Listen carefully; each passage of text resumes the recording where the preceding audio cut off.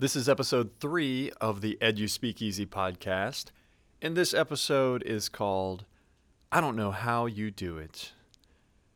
What's that all about? Well, step inside.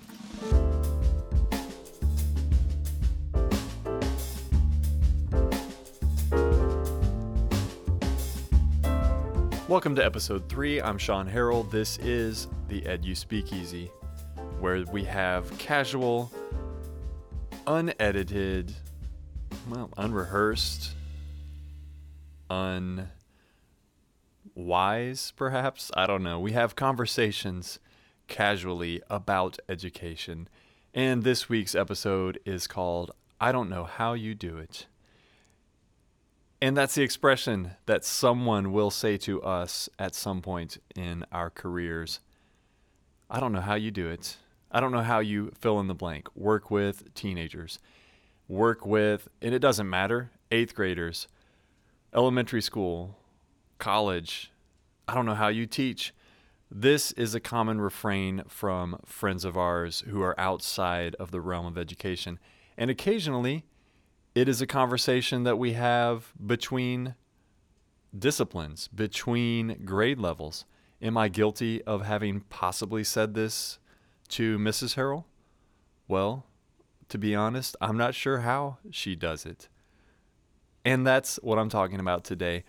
Specifically, how does it relate to me?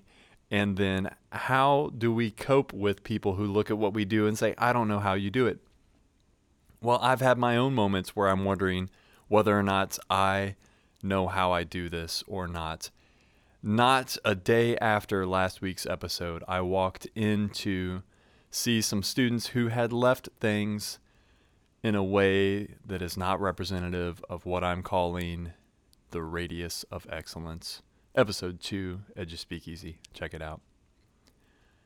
On that very same day, though, after a little bit of fine-tuning, cleaning, finagling, we had some guests walk through and they literally said out loud, wow, things are really clean and organized around here.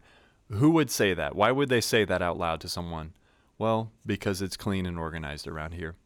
But I realized that I have to work with these students and I have to literally spell it out for them.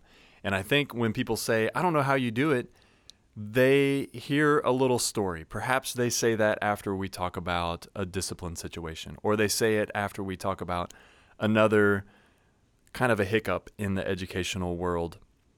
That's what makes them say it. And I want to say to them, the tables are turned. I don't know how you do it. I can't think of very many jobs that I don't look at a person and say, I'm not sure how you do it. Sitting at a desk all day, anything that involves heavy lifting all day, not my forte. I look to them in the same way. But I've come up with one kind of definitive solution, or I should say a definitive answer to the question, I don't know how you do it. And I'll get to that in just a second. But I have to talk about what I did to get my students back on board. What did I have to do to spell out to these students, what does it mean to take care of our equipment? What does it mean to finish a job? Well, I had to make a picture on the wall that said, hey, when you're done with this room, it needs to look like this. I had to draw a map and I had to put a little legend in the corner that says this shape equals this object and you need to place it here. And I'm going to do a better job of spelling things out for students in advance because I could see why someone may say, I don't know how you do it if I have to come up and clean up and pick up after people day in and day out. But here is the definitive response to that. And I wouldn't say I've spent my lifetime thinking about it. I wouldn't say it is foolproof, but it's pretty close.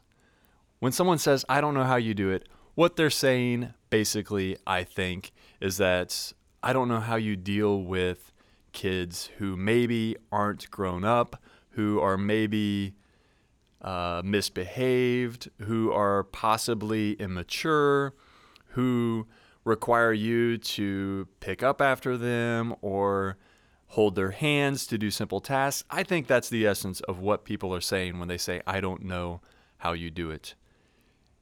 And here's my response to that.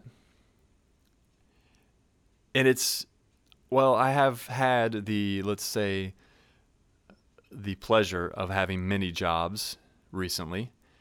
And I use the word pleasure loosely there. I have worked many different jobs lately. I've worked jobs where I have to clock in and clock out. I've worked jobs like my teaching job where I do have to digitally clock in, but it's not necessarily time-based. It's just attendance-based. Click, submit, I'm clocked in. I've worked jobs where I don't have to clock in. I've worked jobs where I don't remember the last time I've seen a supervisor. I've worked jobs where I submit an invoice that says, this is what I am charging. So I've worked every different type of job. And with the exception of the freelance solo work type jobs, this has been true of every single place that I've worked. And that is, if you go to the break room, you will see near the microwave is one of two things. It is either a mess inside the microwave and possibly around it, or there's a sign next to it that says, please clean the microwave when you're finished using it. Or please clean up your mess if you happen to make one. Now that's my answer when people say, I don't know how you do it, is I go, you know what? I don't know how you could even begin to work with adults who are clearly at the same type of level that you might perceive students to be. So my response to that is, at least with students, we can hold out hope that they will mature into fine young people. And they will. That they will make some wise decisions. That they will, hopefully, learn to clean up after themselves. Because we're letting these people from outside the education world look at what we do and make some judgments about it, despite the fact that there are adults that are probably working right alongside them who are doing much the same things that our high school, middle school, and elementary school friends are doing in our classrooms and so on. So when someone says, I don't know how you do it, I probably just chuckle quietly to myself, and I think about the fact that they probably work in an office or in an environment where they are dealing with all of the same things that we're dealing with, except with adults.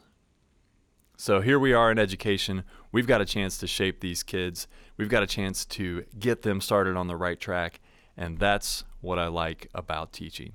So that's how I do it, and I am going to keep the microwave clean, and I'm going to teach the students to do the same.